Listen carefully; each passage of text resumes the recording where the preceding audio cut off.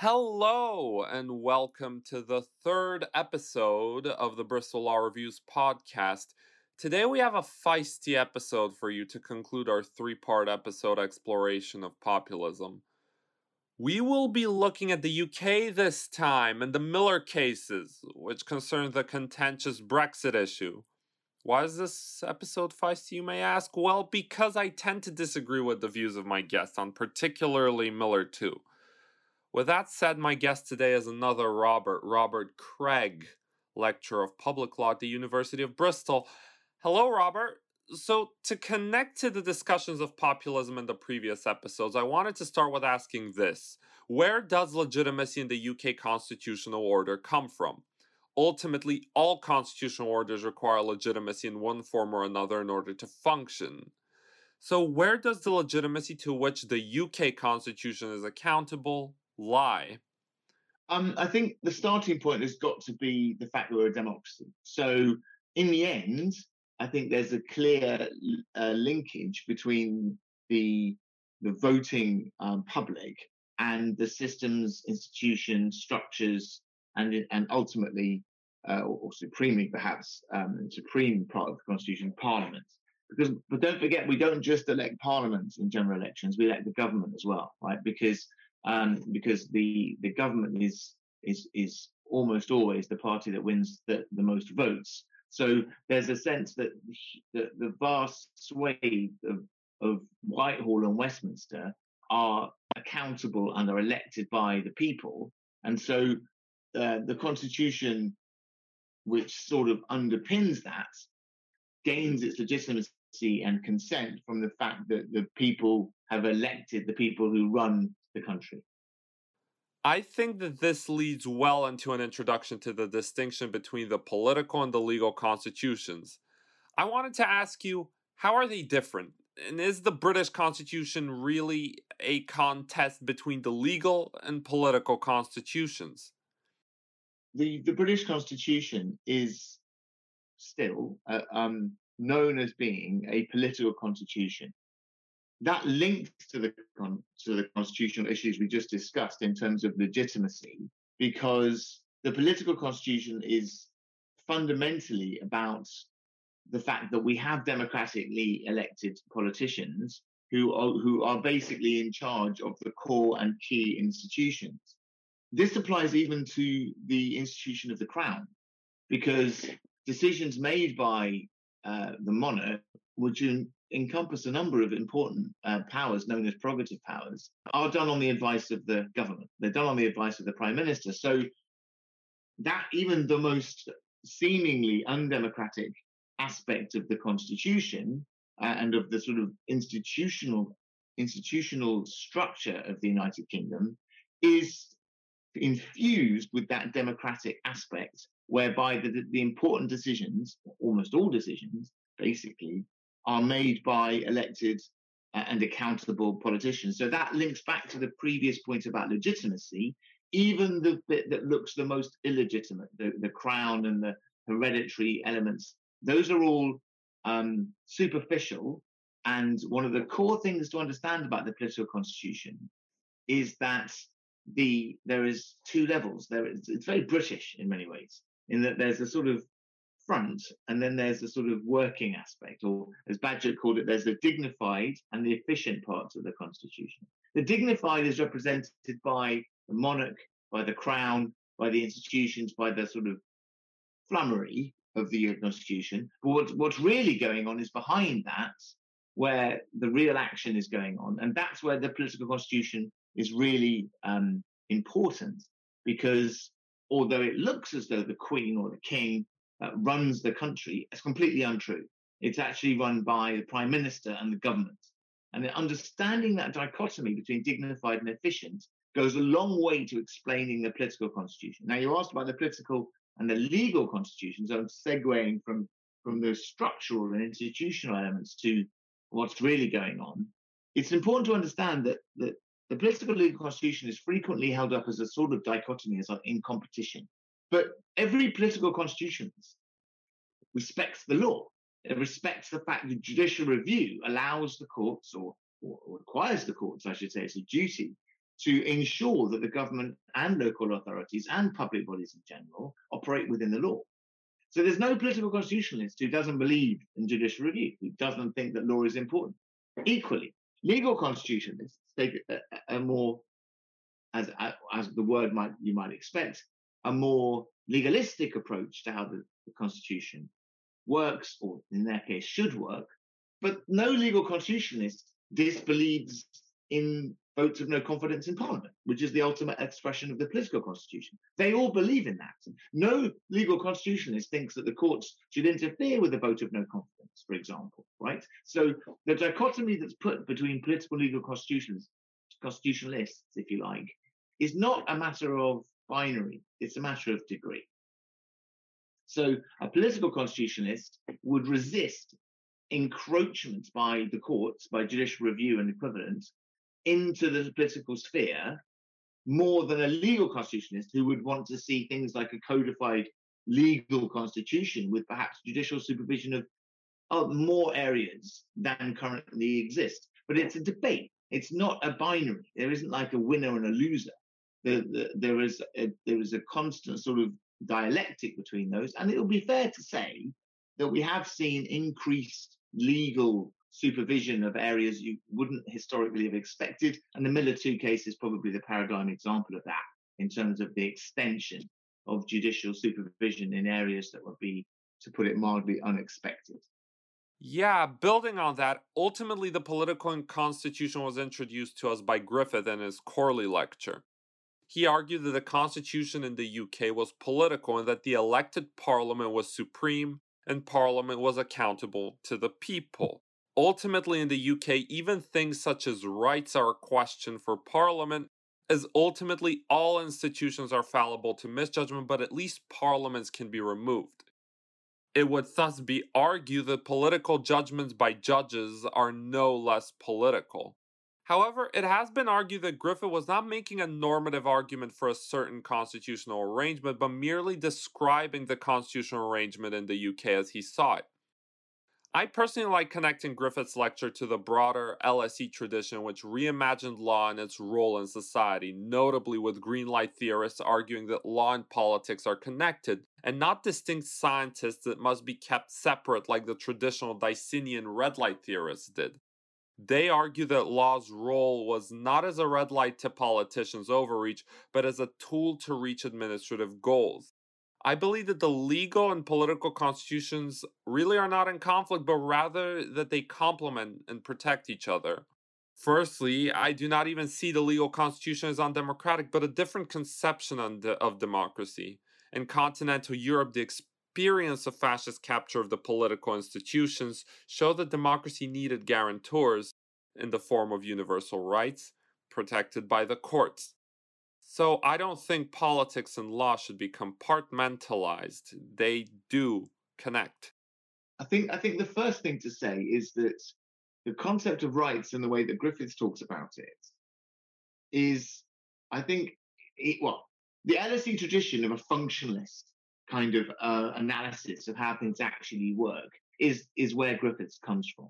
But his arguments about the protection of rights by Parliament is, I would say that's on the sort of more, or quite strongly on the sort of political constitutionalist side of the debate. What characterizes the legal constitutionalists, and I think you alluded to this slightly, is that rights for them, and it sort of goes back to Ronald Dworkin, are better protected by the courts. So that leads to the kind of tension and conflict we've seen between legal and political constitutionalism, precisely because if you protect rights with, by the courts, that sets up tension with purely democratic decision-making. Now, so Griffiths is quite clear that he thought rights are better protected by parliamentary processes. And we saw some of that with the Human Rights Act because of the Joint Committee on Human Rights, which is supposed to look at rights issues within Parliament. But the tension comes when the more you go down the road of saying that rights are actually exclusively or better looked at by the courts, and the courts understand rights and politicians don't.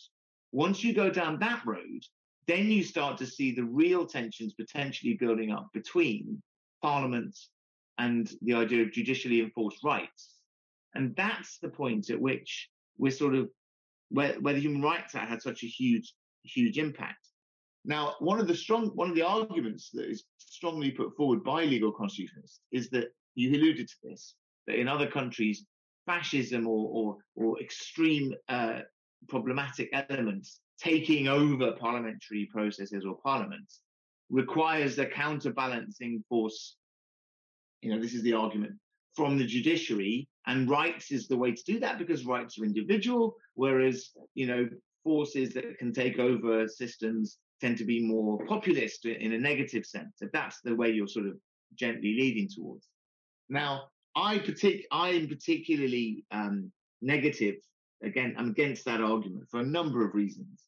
But the primary reason why I have a slight problem with the idea of judicial sort of backstop as the sort of last resort to protect individual rights against any fascist or quasi-fascist regime is that it's nonsense. Because in my view, because were there to be a situation where extreme forces were managed to take over, the idea that judges are going to stop them is for the birds, in my view. Because judges in the end have to sort of work with the system that they're in up to a point. And if they don't, and they can't, I don't think they're going to be able to stop a huge scaled revolt in that, because it would be revolutionary in that sense. I think that if the legal constitution is working, the point at which a standoff between the courts and rogue government occurs would never arise in the first place. The courts would be central in constructing the relationships and system in which they quote-unquote work, so that such a revolutionary moment cannot occur. Ultimately, in the legal constitution, this legal backstop, this protection by the courts would not be manifested by sudden standoff in which the courts strike down an autocratic move by government. Rather, there would be a tradition of court action whereby the court builds its legitimacy to challenge autocracy. But all constitutions have both legal and political elements. No constitution is purely one or the other. It is just that different elements are emphasized in different places. That is because whatever a written document may say, the constitution is what happens. The real weakness of an idea of a supreme codified constitution, as you alluded to, is that it's got to have that political element. And in fact, I think that what written codified constitutions do is they sort of slow down the ability of a society to adapt and change over time, and that can have benefits, but it can also have serious disbenefits. Because for me, the problem I have with a codified constitution is the sheer arrogance of thinking that in one generation you know better than future generations what is best for them. The Victorians weren't even arrogant enough to do that, and they built an entire empire, and they never wrote a single codified constitution for the UK because they understood, I think, that times change, people change, and the idea that you can outsource judges to maintain a previous generation's viewpoint over later generations' political decision making is a serious problem that I have, and it's also deeply undemocratic. I think that the Miller cases are a perfect way to discuss the way that the British Constitution functions, so I'll move our discussion in that direction. So, the first Miller case concerned the government using the treaty-making prerogative power in order to trigger Article 50, thus beginning the process of leaving the EU, but they wanted to trigger Article 50 without Parliament's consent. The government argued that it had the authority to trigger this article, whilst the counter-argument was that by doing so, the government would be making a change to domestic law without Parliament's approval, which could not be allowed, as EU law and rights would become ineffective. The second Miller case concerned prerogative powers again, but this time the use of the prerogative to prorogue Parliament, i.e. end a parliamentary session and constitute a period in which Parliament does not sit. In this case, the proroguing of Parliament for 5 weeks, which was a suspiciously long time, in the lead up to the Brexit deadline, was argued to be undermining the Parliament's ability to scrutinize the government's Brexit negotiations. So, how do you interpret the Miller cases? So I don't lump them together. I treat them very separately. So the Miller 1 case, to me, it was fairly clear, and I watched all of the hearings in the High Court and in the Supreme Court, that the Miller 1 case, the High Court was unanimous. There was 3 very senior judges, Lord Chief Justice, Master of the Rolls, and Lord Justice Sales. So it looked like a High Court decision, but it was really, it felt very much like a Court of Appeal decision, like they'd leapfrogged it, but let's leave that to one side. The High Court decision in the Miller 1 case focused a lot on the idea of rights. And they pointed out, and it was a concession made by counsel for the government in the High Court, which was sort of retracted in the Supreme Court by the different barrister, that some rights would be lost on leaving the European Union. And there's quite a lot of clear case law saying before the Miller case that you can't use the prerogative to override or take away legislation. And that includes legislation that confers rights. And the question was whether or not exercising the prerogative in this way would result in losing those rights or overriding legislation. And I thought that not only the majority of the Supreme Court, but also the unanimous High Court's argument that exercising the prerogative in this way would inevitably lead to the loss of certain rights and to the ineffectiveness of some legislation. In other words, they would frustrate the intention of Parliament to confer those rights or to implement certain legal rules, i.e. European law coming through the ECA. The inevitability of the frustration of Parliament's intention, if we left the European Union by triggering Article 50 in that inevitable process, meant that it was quite clear that that exercise of prerogative would frustrate the intention of Parliament, which had been laid down for quite a long time, that was unlawful. And the clearest, and to me, the closest and clearest example of a precedent was the case of Laker Airways. Because in Laker Airways, the Laker had a right to, they secured a right, landing rights in the United Kingdom under the Civil Aviation Act. And then the flip side of that, they had landing rights in the United States under the Bermuda Treaty, using the treaty power, the prerogative power. And what happened was the new government came in that was hostile to Laker Airways because they were trade union. British Airways had a lot of power in the Labour Party. And they asked the American president not to give landing rights to Laker Airways, to use, or they used the prerogative, in other words, to take away the rights and to take away and to render nugatory, to render ineffective the landing rights in the United Kingdom that were statutory. And so the use of the prerogative to take away Laker's ability to fly from the US to the UK was said by Lord Denning in the Court of Appeal to be by a side wind, to be making the legislation ineffective. And that to me was an exact analogy for the Miller 1 case. The prerogative would be used by the government to, in effect, take away rights that had been conferred by Parliament, contrary to Parliament's intention, and frustrating that intention. And so it seemed to me that was quite an easy case in some ways. And in fact, Lord Panic in the High Court, when that concession was made by the government that some rights would be lost, he stood up and the first thing he said in his reply is, I only need to show one right is lost and I win the case. And he won a unanimous decision. Now, in the Supreme Court, the barrister for the government nuanced that argument a bit. And Lord Reid is sort of the lead dissenting judgment in the first Miller case.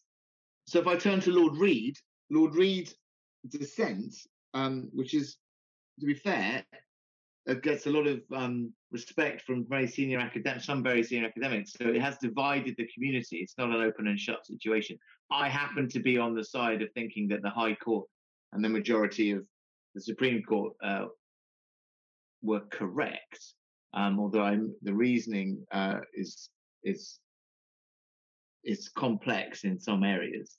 Lord Reid's dissent is predicated on the idea that the machinery of the European Communities Act is actually independent of the decision whether or not to be in or out of the EU, in the sense that the ECA does not make it clear, in his view, that the intention of Parliament is to be in the EU. To me, that conflates entering and exiting, and they're not necessarily the same. So it's not the intention of Parliament that on the passing of the Act, when it was passed, that it should immediately be effective. It wasn't the intention. But that's not the same as saying that once we'd entered the European Union, the government had this unilateral ability to withdraw the UK from the European Union without any further legislative action. And it seems to me that the frustration principle that I've outlined through Labour Airways is a difficult one for Lord Reid and supporters of that side of the argument to deal with. And I've yet to see any academic discussion dealing with the Laker case and why the Laker case is wrong or distinguishable. That's Miller 1, and I take the firm view that Miller 1 is correctly decided, and I don't regard it as being an intervention by the courts in the political realm, for the very simple reason that the decision to trigger Article 50 is a matter of law. It is a matter of law that deals with the relationship between statute and prerogative, and there's a lot of previous case law saying that the prerogative is limited. It cannot be used in a way that frustrates the intention of Parliament. And just a final point on this, there was a different act, the European Parliamentary Elections Act 2002, which gives everyone in the UK, UK citizens, the right to vote in EU elections. And that right was not qualified in any way, and it would inevitably be lost if we triggered exit from Article 50, using Article 50. And how is Miller 2 different? Miller 2 case is quite different. For a start, there's no statute involved. Okay, so it's not one of these situations where there's an interaction between statute and prerogative, where the law is clear that prerogative cannot be used to frustrate the intention of Parliament, and the courts can step in to police the fact that statutes must be obeyed. Okay, so that's clear law. It's really basic law, and it's a basic chasm, a dichotomy that separates the Miller 1 type situation where there's a prerogative and a statute situation, and the Miller 2 situation where there's only a prerogative at stake and there's no statute. So the judges, if they're intervening in a situation where there's only prerogative at stake, do not have the protection, if you like, but what is one way of putting it, but they do not have the imprimatur. They do not have the, they're not basically defending a statutory requirement and the intention of Parliament clearly set out in that statute. That makes it much easier when there's a statute for the judges to say, well, hang on, that particular exercise of prerogative cannot be lawful because you're breaching the intention of Parliament, which is obviously the supreme and the most important legal powers or law in the country. So it's a very, very different scenario, and it's really important not to conflate the two situations.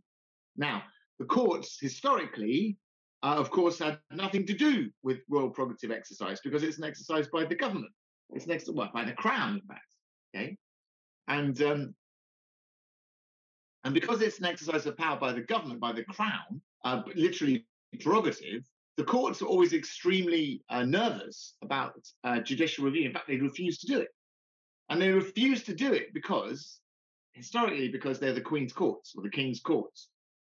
And therefore, that came from the prerogative of justice, which was itself a prerogative.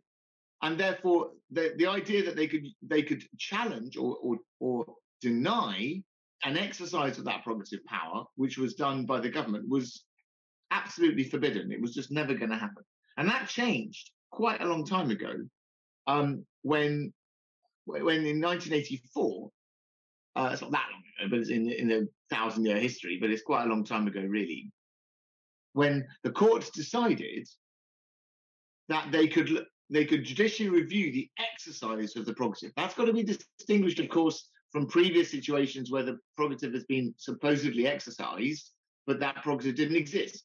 But the really seminal case, the sort of transformational case, was in 1984, where the court said that just because a legal power of the legal power of the executive was derived from prerogative rather than from statute, there was no logical reason why there should be a difference in whether they could be reviewed on legal grounds, not on the merits, but on legal grounds. And the standard legal grounds are that it's illegal or it's irrational or procedurally improper. And the court said that there was no logical reason why, just because it was prerogative source, it should be treated differently to if it was statutory source power of the executive. And that was the moment when it was decided that some prerogative powers could be judicially reviewed. But what they also said in that case is that some prerogative powers would not be reviewable. And the ones they chose to be reviewable, there was a test that was developed in a later case called Everett. So was it high policy decision or mere administrative decision? And you can sort of understand why low or administrative prerogatives could be reviewable, because like passports are a good example. So the provision of passports, which was it happened in Everett, the court was like, well, this is just an administrative procedure. And if you don't give someone a right to put their side of the case, for example, standard procedure, that's something the judges feel very confident that that's a breach of procedural fairness or natural justice. And there's no real reason why a passport's not a big controversial political issue. There's no reason why that shouldn't be judicially reviewable, like any statutory power you might have that should be judicially reviewable. So they drew that distinction between high policy decisions and mere administrative decisions. The Miller 2 case, as we mentioned at the beginning, was about a prorogation of Parliament. Now, technically, and some people argue this, prorogation had never been judicially reviewed before, so it was a moot question. It was an open question whether or not it could be reviewed. But my position is that the reason it had never been reviewed before, because it had been used in highly political ways before to have a session of a few days and things like that for various reasons historically, as Martin Loughlin pointed out recently. The reason it had never been reviewed before, in my opinion, was because it was obviously a high policy. Now, in this particular case, even if you could make a case, or maybe prorogation isn't always a high policy, in this particular scenario, it was about as high policy as it got. It was the most politically controversial decision made by the government, probably in the whole Brexit process, with the exception maybe of the Article 50 triggering itself. They're about the same kind of pressure. But this was controversial for a number of reasons and at a number of levels.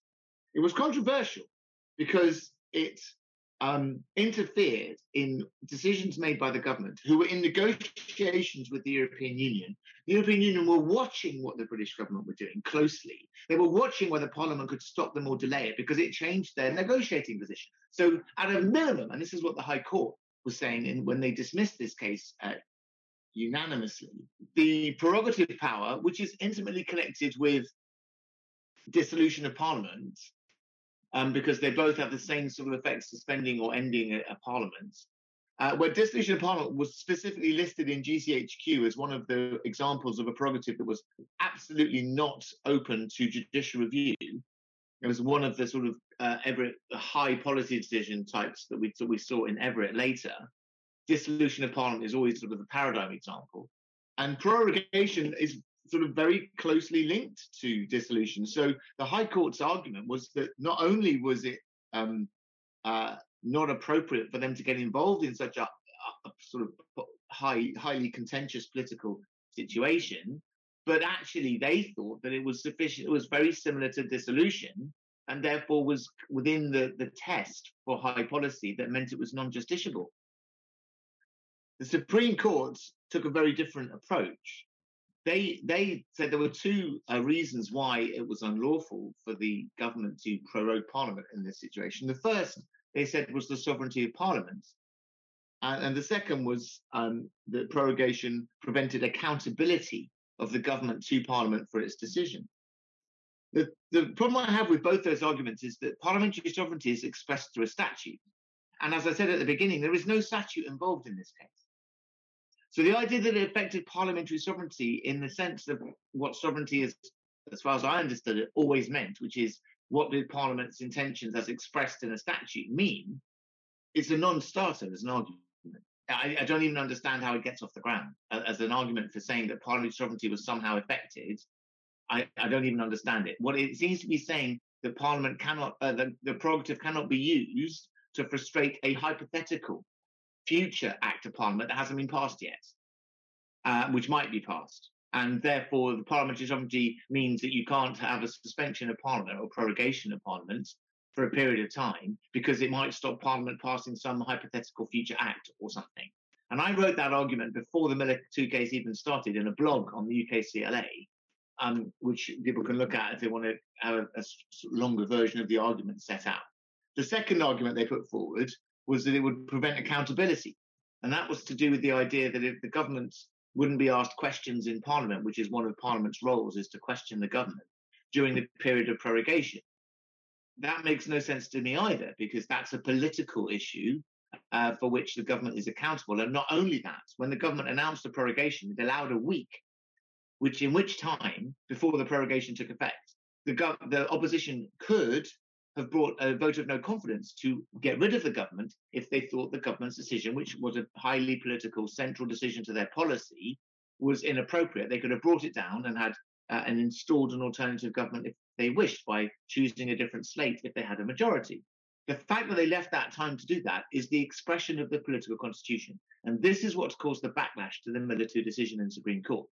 Because by saying or voiding, by rendering the prorogation void, so Parliament sprang back into life in some way the next day, the courts had effectively, in my view, legalized in a funny kind of way a convention, or not the convention per se, but the requirement that the government be held to account by backbench MPs. Now, that caused consternation, from my understanding, not just amongst government MPs, but backbench MPs, because Article 9 of the Bill of Rights 1689 says that Parliament may not question any proceedings in Parliament. Now, this looks, just from a political point of view, like an interference in proceedings in Parliament. That's what's caused a certain amount of concern with the Miller 2 decision. Because, for example, the prorogation of Parliament is a process, is a procedure, it's a proceedings within Parliament. And after the Supreme Court decision, they had to retrospectively change the votes and proceedings of Parliament to reflect the fact that it hadn't been prorogued, despite the fact that it was recorded as such in the official votes and proceedings. To me, and they also had to issue royal assent again for an act of Parliament that was given royal assent in the same proceedings as the prorogation. It was all put together because it's all done by the same procedure, and so they're amalgamated together. So they had to re-give royal assent. Now, some people just say, oh, the second royal assent doesn't really count. The first one was perfectly valid. It didn't actually affect it. They were just making sure there was no confusion. But I think it's that raises very serious concerns. And that very serious concerns include the fact that the Supreme Court said that the commissioners who carried out the prorogation walked into Parliament with a blank sheet of paper, effectively. So they thought they were reading out legal words. They thought they were doing that, but they weren't, because it was void from the beginning. And it was void because the advice given to the monarch to prorogue was held to be void. Therefore, it was ab initio, it was void from the beginning, which meant the Queen's decision to prorogue was void, and therefore the commissioner's decision, or going through the process of proroguing Parliament, was also void. And the argument is that, it's only really the government's decision that's been struck down, therefore it's not interfering in Parliament. But I'm afraid I regard all those stages as being linked, like umbilically linked. So what the judges had effectively done was they had, and even using the phrase a blank sheet of paper within Parliament, is to interfere in the proceedings in Parliament. And that is a very, very serious situation, and is especially serious for me because the political constitution was already working. Not only had that 1 week I said at the beginning been given so that a vote of no confidence could be brought, but also various amendments had been made to an act to do with Northern Ireland that required Parliament to sit again on various dates in the following few weeks. And there was an act that required the government to extend the Brexit process until for a few more months. All of which meant that there was no chance of there being no further parliamentary involvement between that date of the prorogation and ex-Brexit day. So when you put all those factors together, you can see why the government was so shocked by the decision of the Supreme Court, and the fact that it was unanimous, which also is very surprising given the strength of the High Court decision and the seniority of the judges in the High Court who made the decision the other way, that it was unanimous. Again, we don't know why or how these processes happen within judicial bodies, but it was extremely surprising that there was no dissent in the Supreme Court over a decision that was so ropey in its justification and in its reasoning, in my view. I think that the point of the idea of interfering with proceedings in Parliament meant proceedings by the Parliament and not actions taken by the government which affect Parliament. If otherwise were the case, then courts could never interfere with tyrannical uses of government power, including the long prorogations that were done by kings in the past. I think that focusing on the point about reviewing the written statements in Parliament is looking at irrelevant detail, the dignified constitution, if you will. Not quite. No, this was if anything is more serious, because when I was talking about the dignified and efficient, I was talking about the crown and the idea of the fact that the crown is like a sort of carapace, a sort of shell that is stable and that is continuous and that allows political discussion to go on underneath. But it's really the crown, that's to do with the crown and the monarch. This to me is much more serious, because this is interfering in the democratically elected parliament.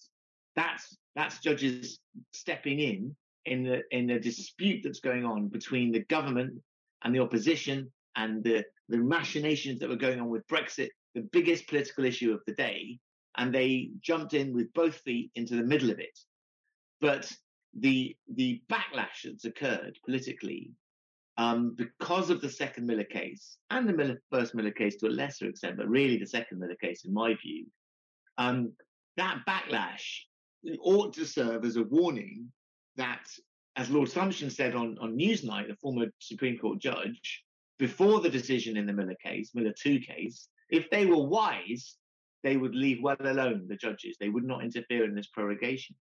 And then they proceeded to do the opposite of what he described as the wise course by intervening in the way they did. And the outcome was that Parliament sat again. There was some questions and various debates that went on, but nothing happened in that remaining period of prorogation that had been set down. Absolutely nothing changed, which means the judges took this enormous step and it had absolutely no effect because there was already an extension mandated by a previous statute. There already was debates scheduled by virtue of the Northern Ireland Act. And so the effect of the judge's decision was almost nothing. But in doing so, they burnt through whatever remaining political credit they had in Whitehall and created a situation now where we have government ministers and, in fact, many backbench and opposition MPs who are very concerned, I think, about the potential for judicial interference in future. I do not disagree that court decisions can have political effects, as indeed all judicial proceedings do have such effects. The question itself can be legal regardless of its effects. I think that what the court did was not jump into the middle of the dispute, but actually ensure that the dispute could be held in a thorough manner. Given my concept of the hybrid constitution, I think the court has a role in ensuring that disputes can be carried out in Parliament. Statutes like the Bill of Rights, which built up the idea of a sovereign parliament, were at stake in my view. The issue here is that Parliament's proceedings would have been silenced for an uncharacteristically long period of time until the 14th of October, at which point the government would have shortened the period of time in which Parliament could have considered a deal on which it may have had to vote on before the 30th of October, thus nullifying the requirement of the extension. And this limiting of Parliament's scrutiny was done for no good reason. This is a limit on parliamentary scrutiny for no good reason, and the government bullying the democratic process behind a veil of an ill-defined concept of what the people wanted. So I see the Miller cases, both of them, as the Constitution protecting itself from populism and rejecting populist concepts of legitimacy. The political backlash that occurred from the Miller 2 decision was a result of where the government had gotten its legitimacy in order to proceed with the prorogation. In both Miller cases, the government abandoned the legitimacy it receives from Parliament and attempted to use the direct democratic legitimacy of the Brexit referendum to sidestep the majoritarian democratic body. The government became the Brexit government, the government of the people. It was carrying out Brexit for the people. That's where its legitimacy came from, not from Parliament. And as the government abandoned the legitimacy it received from Parliament, that legitimacy was handed to the courts, which asserted the importance of the majoritarian body's scrutiny, i.e., parliamentary sovereignty, in the face of a populist attack. Thus, what we see is how the legal constitution is actually upholding and protecting the political constitution, how the constitution is hybrid. There already was precedent, the prerogative powers and expression of law, which may not be found in statute, but is not beyond the jurisdiction of the court, being law. Here, a central constitutional concept which derives from statutes like the Bill of Rights and the principle which in some views legitimizes the primacy of statute, namely parliamentary sovereignty, was at stake. In my view, the court has a role in protecting this. I personally find the distinction between high policy and low policy very arbitrary. The fact of the matter is that the government should not be allowed to prorogue Parliament at a whim in order to bully it and reach a certain political conclusion. That is not the principle of a sovereign Parliament. The government itself knew that much when it insisted that prorogation was a normal procedural process to clean the legislative agenda. Well, then it was low policy. The ability to prorogue Parliament indefinitely, of course except for passing budgets, would be certainly political, i.e. for political reasons. Why else would a government prorogue Parliament for a long period of time? But surely the courts would have to intervene if the government decided to prorogue Parliament for months and months on end, only calling it in order to pass a budget. The question, in my opinion, was one of ultra vires, of a legal power. Government never in the first place had authority to prorogue Parliament, contrary to fundamental principles. Even if it is argued that it would have the power to scrutinize the deal after extension, if an extension was made, the fundamental point remains, in my opinion. Government cannot undermine Parliament's scrutiny for no good reason, and prorogue Parliament for no good reason in order to do that. If a fundamental principle is threatened, the legality of it should be scrutinized by courts. The hybrid constitution is one in which the courts and Parliament work together, uphold each other, and maintain order. So when you say hybrid, all I heard was political constitutions. Because, as I said at the beginning, a political constitution has no problem with legal restraints. It has no problem with there being courts. It has no problem there being judicial review of government and public bodies' decisions. All of those things are entirely within a political constitution. So when you describe the hybrid constitution as being the political elements of the constitution and the courts working together, that's a political constitution definition. What distinguishes political constitution from legal constitution is something you did mention, sort of, which is who has the last word. I think that's the key distinction. So in a political constitution, a supreme parliament has the last word and the courts have to go along with it. To me, in a legal constitution, the courts have the last word. We see that in the United States. Secondly, the parliament, you said that they abandoned their majority or parliamentary legitimacy. I think the opposite happened, because 90% plus of MPs voted for there to be a referendum. Therefore, there was a decision by MPs, which was to a massive majority to give a decision to the British people.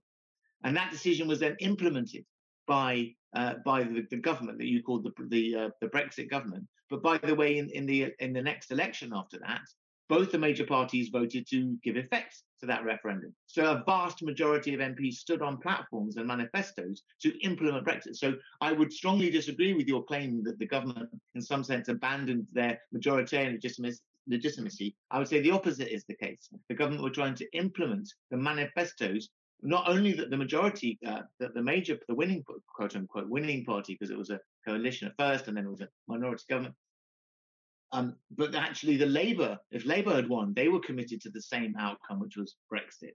So I don't agree with you at all that it's somehow a dichotomy between a sort of a legitimacy granted by Parliament and some kind of populist. I think that's just absolutely inconsistent with the facts. And I drew a distinction between Miller 1 and Miller 2, because in the Miller 2 case, the prorogation was quite literally the centerpiece of the political strategy of the government to try to put pressure on the opposition, to put pressure on the European Union, and to get Brexit done in the teeth of a set of MPs who were acting against the manifestos they'd stood on. So the people who had abandoned the majoritarian principle were the people who were trying to stop the prorogation, the people who were trying to stop the government from having Brexit, the people who passed various acts to extend the date of departing from the European Union, and they did that a couple of times, and they did that through a shadow process. The government's supposed to be drawn from Parliament, they have a majority, bring the government down, install an alternative government, but they couldn't do that. So they passed these acts to extend it, to delay and to delay. So the point of the prorogation was, and the fact that I'm even talking about it in these terms shows how political this was and how central to this issue of in the political constitution, the Brexit process was the dominant political issue.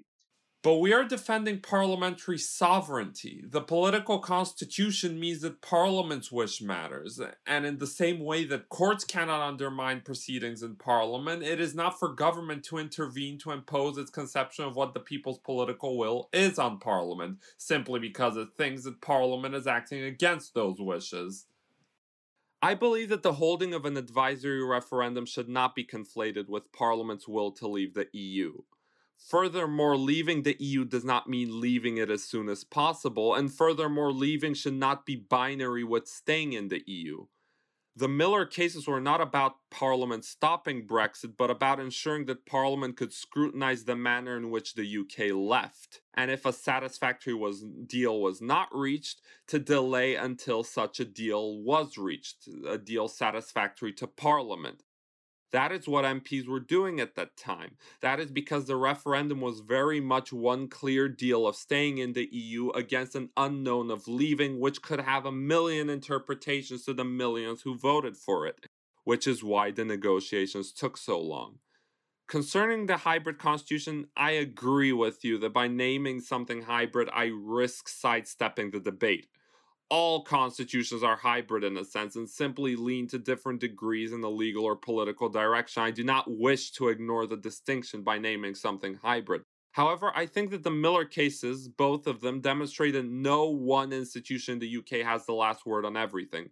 Parliament would not have had the last word on Article 50 in Miller 1 if the courts had not intervened. Parliamentary sovereignty itself as a principle is not solely defined by Parliament and statute, but as a conversation with the courts. The courts themselves pronounce an idea as to what parliamentary sovereignty means. I think that the UK and its living constitution is defined by the multi-institutional dialogue where each institution plays a role in defining and legitimizing the other. The constitution is not calcified by precedent. In my opinion, it is hybrid because no one has the last word on everything, unlike other regimes where one institution may have the last word. I completely agree with you that it's not even arguable that it's a dialogue, that it's about both Parliament and the courts having a role, that it's about the interaction between the two, but it is not possible to avoid the question as to if there's a dispute, who has the last word. That is an unavoidable question. So you can dress it up as much as you like about dialectic and discourse and both sides having a role. One of them has to have the last word. And if you're a political constitutionalist, it's Parliament. If you're a legal constitutionalist, it's the judges. So we have to pick one. There's no middle ground. There's no hybrid. There's no happy space in between. You have to choose one of those two options. And because I believe in democracy, I choose Parliament. Now, that's a harsh version of democracy. Other people say, and you hinted at it earlier, that judges having a role in protecting rights is a different conception of democracy, and that's important. I'm not denying or denigrating that. But I think Parliament has to have the last word, and I think it has to have the last word because they are the ones who are elected. That's how it works. I tend to disagree that it is a simple binary in the UK. I do not believe that one institution has the last word on everything and every dispute of every type, and I do not believe that democracy could survive if one institution, one capturable institution, had the last word on absolutely everything. However, the beauty of our democracy, however you conceptualize it, is the ability to find different views. I hope that our listeners found this episode enlightening in demonstrating two views on the Constitution and the Miller cases. I sincerely do respect the points that Robert Craig raised. And I do believe that they have made me really rethink and reconsider the way that I view the Miller cases. Now, this brings my three-part series on populism to a close. I'm really glad that all my listeners listened to me on this journey, and if you enjoyed, I hope you'll come along for future journeys with me as well. Thank you very much.